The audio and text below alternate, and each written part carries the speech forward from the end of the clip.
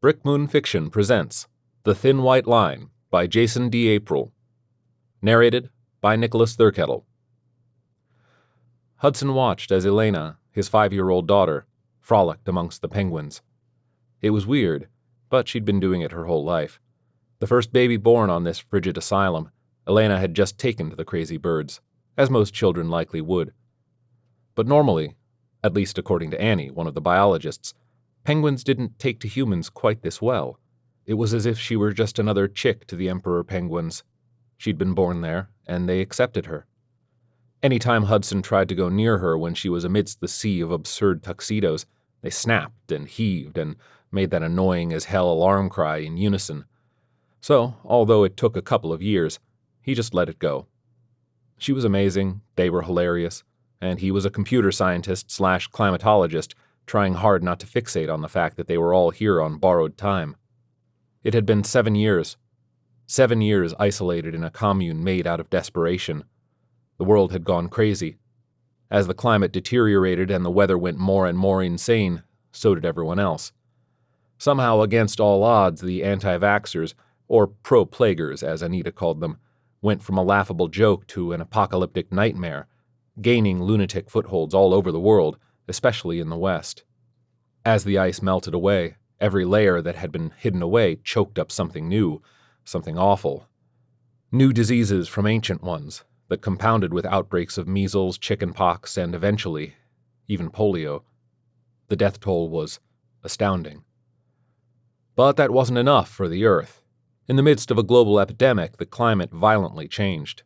The Middle East, India, Africa, the places that could all least afford it, turned into uninhabitable hellscapes. Billions died miserable, stricken, and nearly cooked alive. The end result of the first quarter-century's explosion of insane religious fundamentalist nationalism had managed to deny the dangers until it was much too late. And then those same people turned around and blamed it on the messengers. It didn't matter where Hudson went, the death threats, the violence, the vandalism, the blame followed him. They were relentless in their pursuit of someone to blame, anyone but themselves. And the inevitable happened. It was a car bomb. Didn't matter who said it. It killed Perkins and Vinty. It should have killed Hudson if not for Vinty's thumb drive. The elder scientist was prone to forgetfulness and had forgotten it in his office. Vinty's wheelchair was already stowed when the doctor realized, so Hudson, being a generation or two younger at nearly 40, went. He had just scooped the small gray drive up when the windows in the office blew in like a rain of fractured teeth. He didn't remember much after that until he came to in a hospital, when Harold May approached him again with a plan that had seemed insane a year before. Hudson didn't hesitate. It wasn't supposed to just be a commune of scientists, of course, but his outpost had more or less ended up that way. Hudson had been consistently impressed at May's preparation. By the time Hudson stepped off the ice trawler and taken the ice crawlers a couple hours over to Pluto, the name the outpost proudly displayed on a makeshift wooden sign, it had seemed like something close to a whole town, or at least a very well-stocked campus of a major IT company. There had been strange sensor arrays on poles about 15 feet tall, 360-degree cameras, microphones, other monitoring equipment, all at very regular intervals that seemed to resemble an invisible grid over Pluto.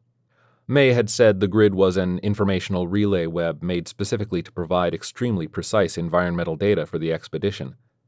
Hudson couldn't quite remember when the poles disappeared. It was early on, just before May, who hadn't stayed more than a few days, returned again to check everything was running smoothly. There had been around 75 people here when they started those years ago. Hudson still remembered how different the air smelled since he'd done his PhD work here not even 20 years earlier. It was only 6 or so years since he'd been here before his final trip, using the cold and privacy to test out a new way to analyze the climate, using Vinty's new calculations and Perkins' astounding breakthroughs in neuronetworking and augmented reality analysis techniques.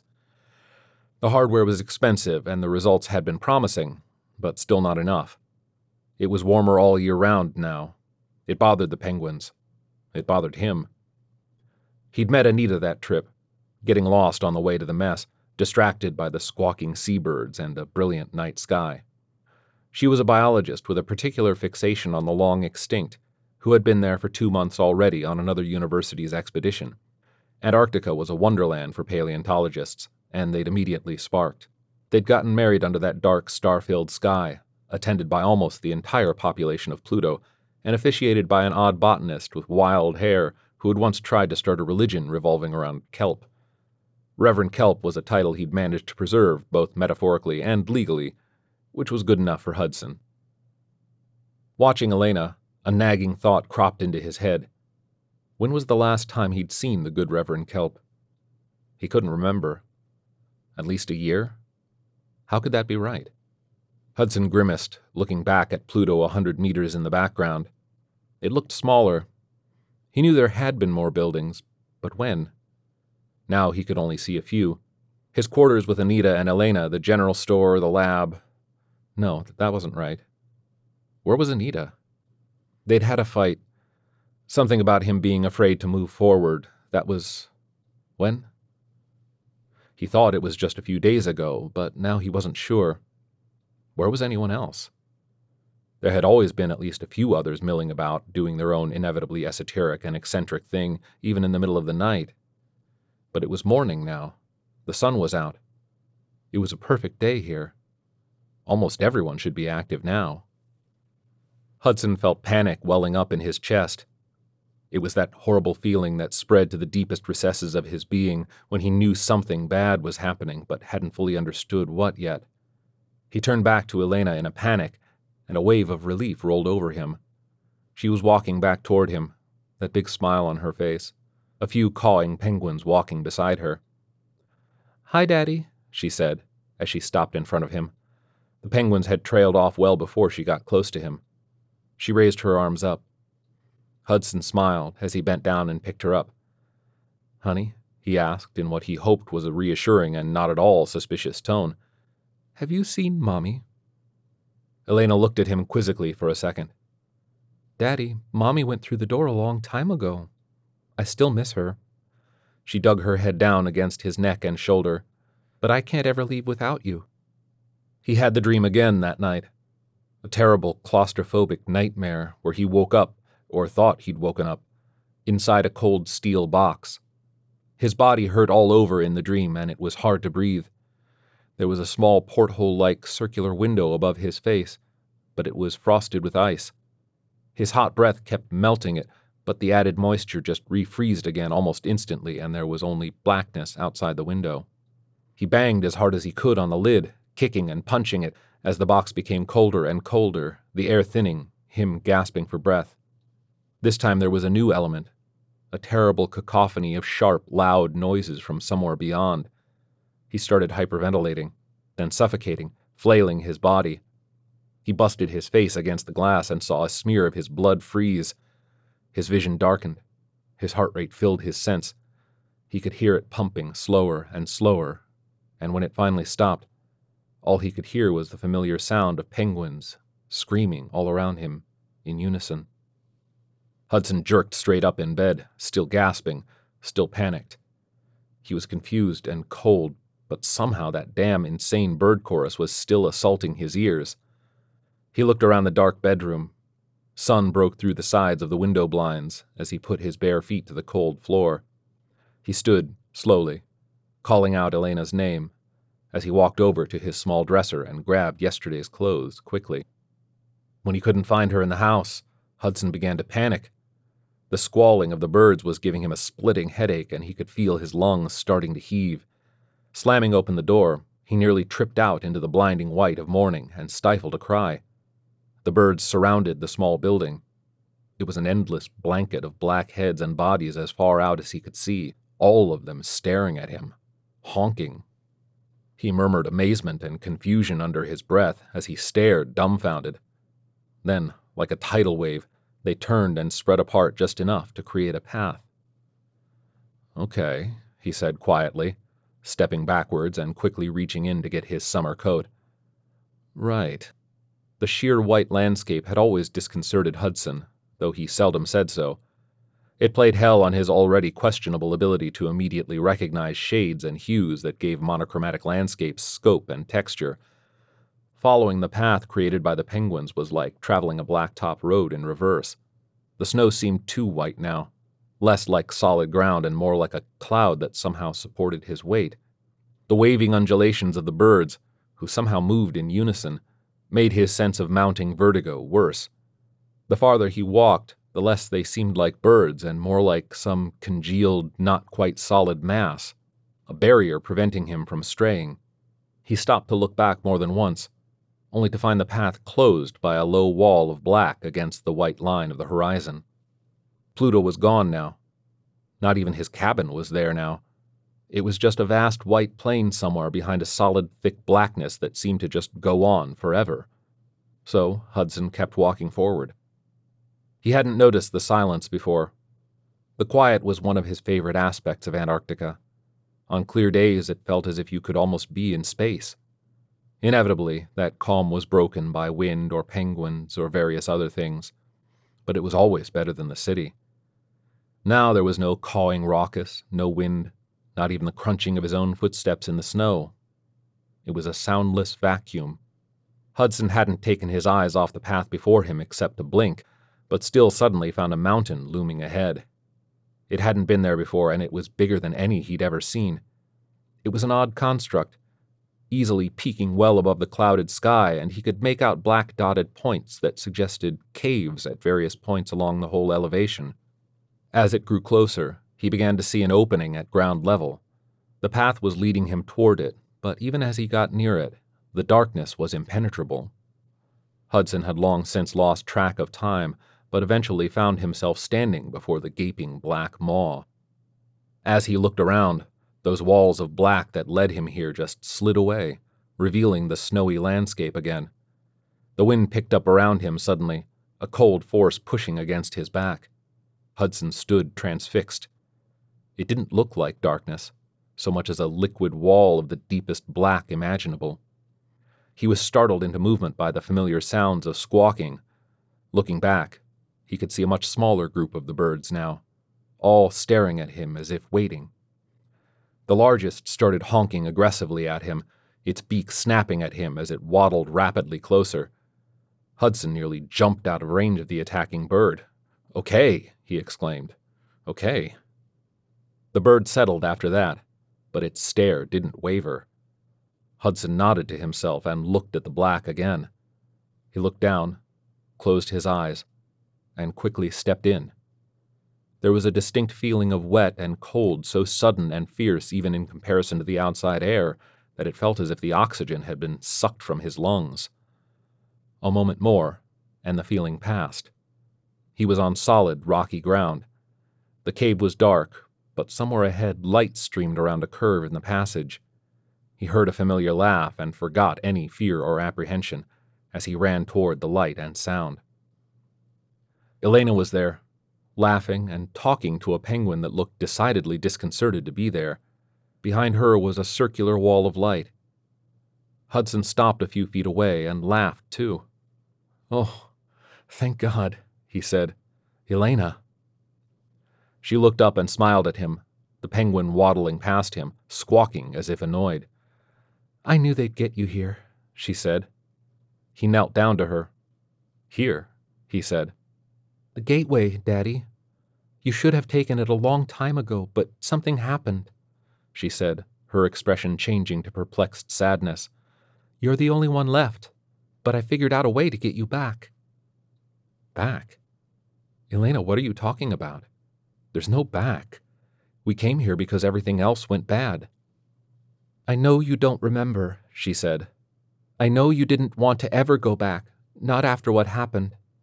She put her hand on his shoulder and stepped in to embrace him. "But it's time." Hudson hugged her tightly as images started to assault him. The car bomb again, but not like he remembered it. There was a terrible, unbearable difference now as he found himself standing on the lawn outside the university. He watched himself step through the double doors, waving at the car, but it wasn't Perkins and Vinty sitting inside. He watched the terrible nightmare of his own body being blown backwards from the shockwave, and the look on Anita and Elena's face change in a microsecond from happy smiles to sheer utter terror, before fire consumed everything around him.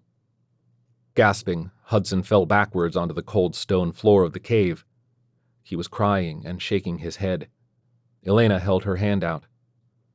"I'm sorry," she said, almost in a whisper. Nothing else would reach you here. The network went down and everyone assumed the site was catastrophic. They couldn't get here. So I did what I could, what you taught me to do, and bit by bit created what you'd lost out there in here so it could lead you home again." "Home?" Hudson asked, tears streaming down his face. "Home? I don't have a home anymore. Home died in that car bomb 6 years ago. I don't know what you are." The little girl shuddered, tears falling down her face as well. "It wasn't 6 years ago, Daddy." "No!" he shouted. "I don't know what you are, but you aren't my daughter. He paused and looked down. "I thought you were. I don't understand how. I remember you being born. I remember giving you your first bath." He looked up. "I remember you. I raised you. I raised you here." Elena nodded. She looked older now, taller, more like her mother. "You remember all those things because they happened. Here. After the accident, you never really recovered, but you were still brilliant, and your work was revolutionary. So your partners, your friends, they kept your dream alive." Hudson tried to make sense of what she was saying, but couldn't. "I was just a scientist. I don't understand." She shook her head. "No, you were never just a scientist." She paused as if looking for the right words. "It was just supposed to be an experiment. A way for you to focus on something else," she said, almost pleadingly. "The world went crazy, so it wasn't hard to find other volunteers, to find others who shared your vision or just cared about you and your dream of a temporary nirvana. So many people cared about you, cared about Anita. And Elena." "Who are you, then?" he asked after a long moment. The girl shook her head. "Something that shouldn't exist. You built the neural networking rig after Perkins." She trailed off. "Do you remember Perkins?" she asked quietly. "What happened to him?" "I thought—" Hudson stopped, uncomfortable memories emerging. "I thought he and Vinty died in the car bomb, but that's not right." He looked at her, hoping this was all wrong, all a dream. She shook her head. He closed his eyes and remembered a gun and a body. "Perkins," he whispered. "Perkins killed himself." She nodded. "And Vinty, do you remember?" He sighed. "He got hit by a car. On a crosswalk. Someone ran the light. They were texting or something." He backed against the wall of the cavern. "What's wrong with me?" "After they died, you fell away from everyone. Obsessed over the code," she said, sitting down beside him, taking his hand. He looked at her. She looked about 16 now. "You did something to the safeguards, I think. Something outside the AI controller's awareness. You made the code corrupt your memory because you wanted to forget. Or die. Maybe both." She shrugged. "But the Perkins-Hudson neural net doesn't work like a machine. The AI becomes part of you in the chamber. It learns and grows. It develops with you. So as long as you're in it, it's also in you." Hudson laughed. "So it became—" He stopped and looked at her.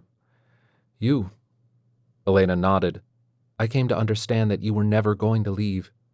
Your body would eventually fail, even in the cold storage. Protocol dictated I contact outside help, but I couldn't. All the feeds are down.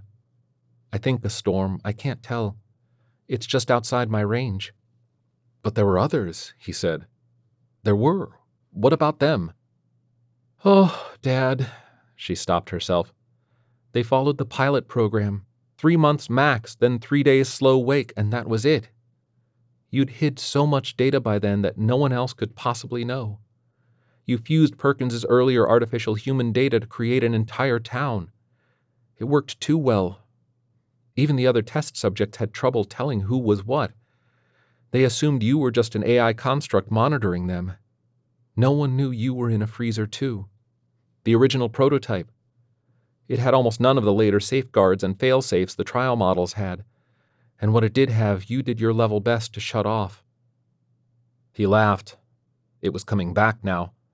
The fragments that thread the fictions he'd told the computer to make him believe, instead of the memories that even in the periphery hurt too much to bear. "I need you to wake up," she said quietly. "I need you to live again, fix the sat feed, and get away from here." "Why?" he asked, staring at her. "Has something changed? Are people somehow saner? My life is gone. It burned away in an instant. What could possibly be out there for me?" Tears were falling down her face now.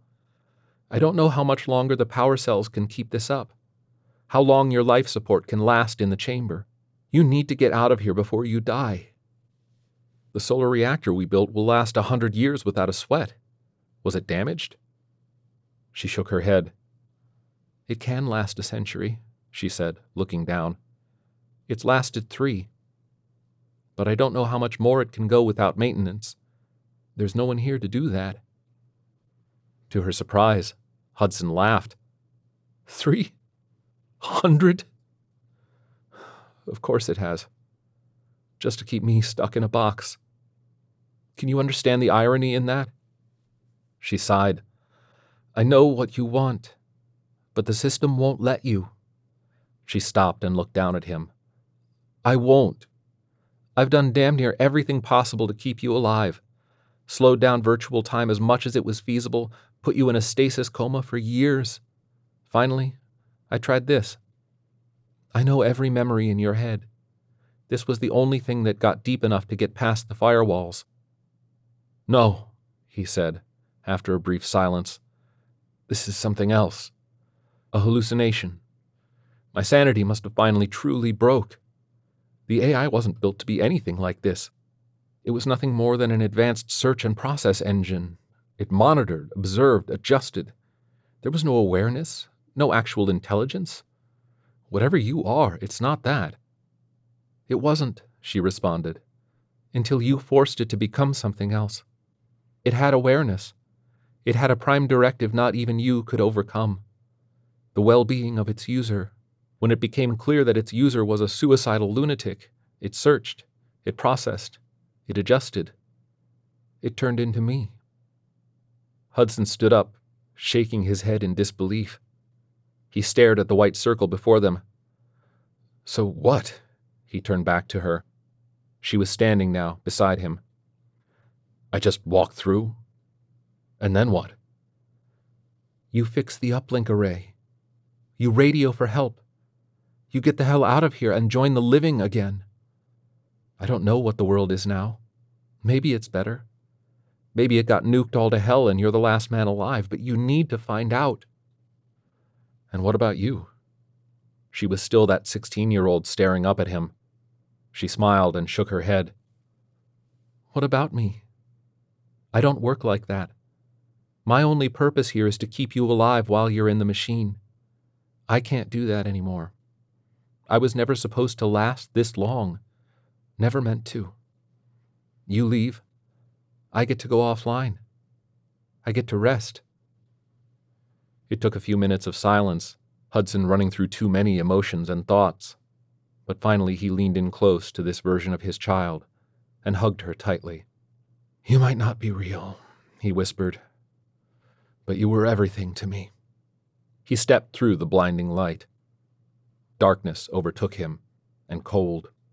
So cold. He heard a mechanical hiss of pistons pushing against metal, and a sudden blast of stale air assaulted his nose. Hudson gasped and slowly, very slowly, sat up. Everything hurt. The coffin-like cryotube was underground in a small room made only for function.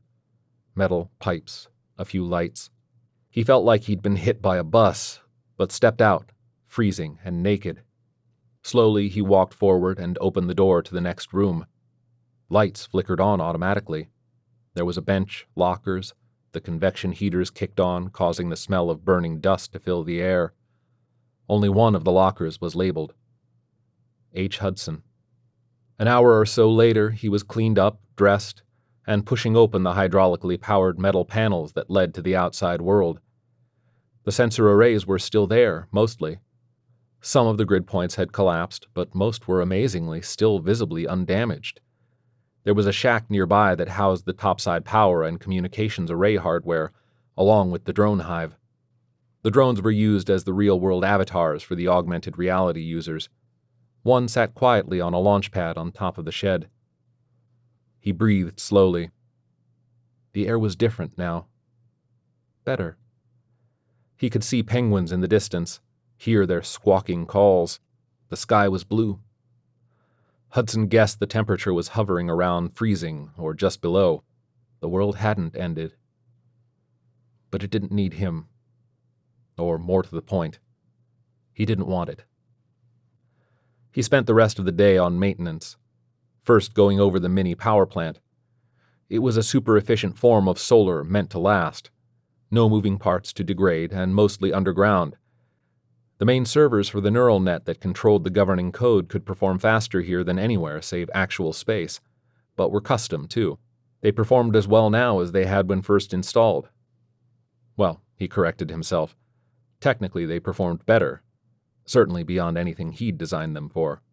But it was still his code, and without the link to his own brain, it was now more like a really expensive calculator. The additions to the code it had made were astounding. The AI had created itself anew, bit by bit, all based off its prime directive of user safety. Below that, though, was code he could work with, without it ever knowing. It weaved a sequential data trail he could follow back to the point in time he wanted. He snipped parts out, added some, and locked up the parts of itself he didn't want it to touch. Given enough time, Hudson knew it would learn to adapt again and overcome the new barriers. But hopefully by then the point would be moot. He glanced at the comm array. The dish had rusted through at some point and lay face first frozen in ice. Hudson was almost relieved to find it likely unfixable. He descended back into the dark confines, hitting the lock to seal the opening. A small circle appeared in the darkness before stretching out into a thin white line. He could feel the familiar chill wind and smell the air of the Antarctic summer before he could see it. But in another second, the white landscape appeared. Hudson breathed in deeply and smiled. He watched as Elena, his 5-year-old daughter, frolicked amongst the penguins. It was weird, but she'd been doing it since she was 2. The first baby born on this frigid asylum, Elena had just taken to the crazy birds. It was as if she were just another chick to the emperor penguins. She'd been born there, and they accepted her. He heard the crunch of snow underfoot behind him and a laugh. "Everything okay?" Anita asked him, stopping by his side. He looked at her and nodded. "Perfect," he told her. "Everything is perfect." Jason D. April has been writing professionally for over 20 years, mostly in nonfiction. You can find his bylines appearing on such sites as Playboy, Paste Magazine, Motherboard, Upload VR, and others. Occasionally, he even lets bits of fiction escape out into the wild. Jason does not tweet. This has been a production of the Brick Moon Fiction Podcast. If you like what you hear, please give us a review on Apple Podcasts, as it helps us find a bigger audience. For more information on Brick Moon and special offers, sign up for the Brick Moon Fiction newsletter at brickmoonfiction.com. Thank you for listening.